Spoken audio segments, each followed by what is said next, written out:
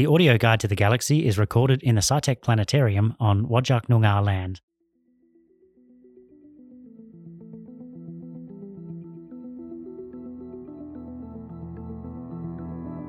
Good evening, everybody, and welcome to a new episode of the audio guide to the galaxy. My name is Leon, and in this episode, we'll be taking you through a journey of the night sky of Perth throughout the month of March.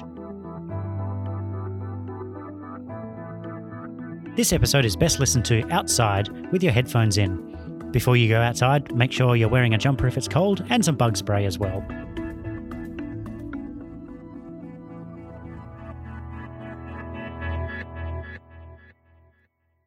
And this week we are joined by an expert from the SciTech Planetarium.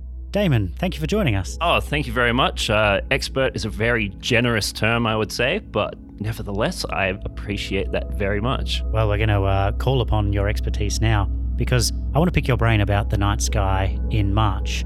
If I'm just a casual observer outside, looking at the sky after sunset, what sort of planets can I expect to see in March? Well, in March at the moment, I wish I could tell you that there were a whole host of planets, but your options are actually fairly limited at the moment. Now, if you look in the west at sunset, well, then you might actually see a few, namely Venus and Jupiter. Now, Venus is the much brighter one, and I'm afraid that Jupiter's going to be gone by the end of the month, so catch it while you can. Now, they're the ones that you're going to really notice as a casual observer, but if you want to look really closely, then you might be able to spot just a few more. Uranus, it turns out, one of our favorite planets here in the planetarium, especially amongst school kids, it's in the background as well.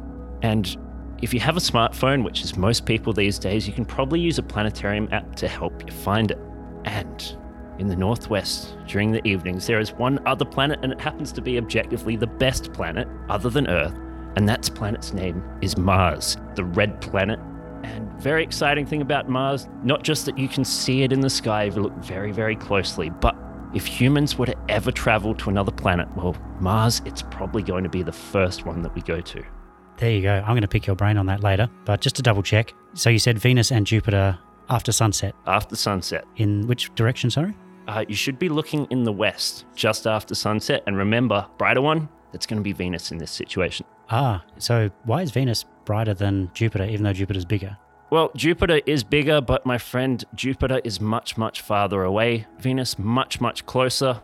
It's actually the closest planet. Unfortunately, it's just not that great a situation for humans. So if we're going to go anywhere, that's why we're probably going to Mars. Excellent. I see we've got a passion there. So, and Uranus is in the background. Can you see Uranus or Uranus without a telescope? Look, that is an excellent question. I don't think you're going to be in that situation this month. Oh, and that's why you need the smartphone with your app to help you.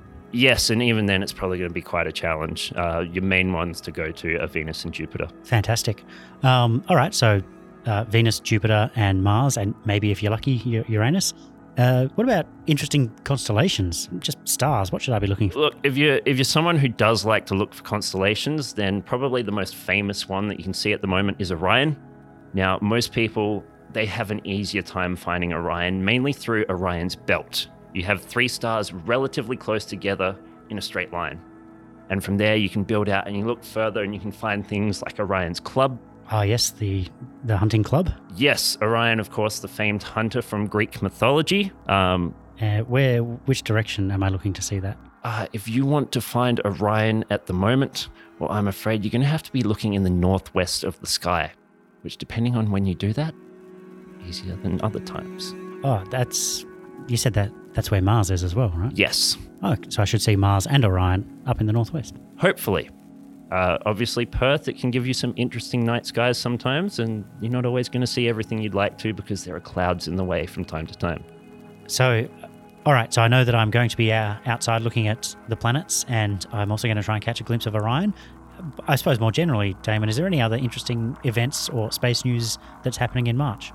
Well, coming up very soon on the 21st of March, we're actually approaching the autumn equinox. Now, some of you might be familiar with the summer solstice or the winter solstice. They are the days in summer. It's the longest day of the year. In winter, it is the shortest day. The equinox, it's actually the point in between. It's the point where the amount of daytime and the amount of nighttime, they're actually equal. When you say equal amounts of day and night, for who? equal amounts of day and night for every single person on the planet. It's the point where the sun pretty much appears to go directly over the equator during the day. Oh, okay. So everyone on Earth. Everyone on Earth, we're all in the same boat as far as daytime and nighttime on this day. On this day. There you go. Oh, and because we're heading towards winter, I guess after that means we will get less daylight than nighttime. Yes, because ultimately we'll be approaching the winter solstice. So our days will get shorter and shorter until we hit that point. They'll start to get longer and longer and longer. Ah, okay. That makes perfect sense. All right, I've learned something from that. All right, well, so that's the night sky sorted. That's the planets. Is there any other interesting space news happening during March? Well, here at SciTech, there's something that we like quite a bit. Okay. And that is 3D printing. It's actually a technology that's been developing in leaps and bounds over the last few decades. And we're actually up to the point now as a species where we can 3D print many of the components that make up a rocket. Wow, really? I've heard rumors about this. Like, when you say many, how much?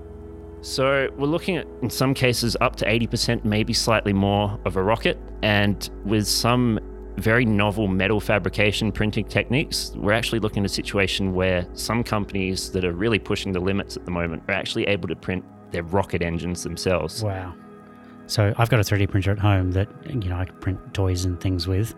You're talking about printing entire rocket engines. We are talking about printing entire rocket engines. We're talking about printing engines capable of dealing with incredible pressures and temperatures. Your little printer at home, it's probably dealing in PLA plastic. Yes, it is. So that one is probably going to melt the moment it may not even hold up to the pressure of the various fuels going through the lines. I'm afraid it's just not up to the standard. What we are talking about is some of the most complicated pieces of 3D printing equipment ever built. But every year that goes by, as they use this technology more and more, hopefully the cost is going to come down further and further. Maybe another 10, 20 years we can have one in our homes. But that'd be nice. And which company is building these rockets? So this launch in particular that we are looking at this month, it's a rocket called Terran 1, and it's actually built by a company called Relativity Space. Relativity Space, okay. Yes. Now, the two people who founded this company, they did actually work previously for another aerospace company called Blue Origin, which some of you may know was started by Amazon founder Jeff Bezos quite a while ago. Mm-hmm. But they've used the expertise that they built up working there for quite a time to now go off and start their own company. And it may be that they actually put something in orbit before Blue Origin does, which would be quite an interesting turn of events. So are they launching this month, or are they trying to launch? Well, with most things in space, try is the key word. Right. So they have recently made an attempt to launch. They did have to abort fairly late into the situation. Oh, no. And there is every chance that that happens again because, as we so often say, space is very, very hard. But at the same time, you want to make sure you get everything right because you're talking about having millions and millions of dollars on the pad. And if something goes wrong, that's millions and millions of dollars that's just going to explode and burn up. Absolutely. So it's worth it to cancel now if there's a small risk than to just roll the dice. Absolutely. Well, Damon, thank you for your expertise. I think you've given our audience a lot to think about. Thank you very much. Thanks for listening to the Audio Guide to the Galaxy. If you want more information, you can go to the SciTech website and look for the page The Sky Tonight to find more. We'll see you next month for a tour of the April night sky. Bye for now.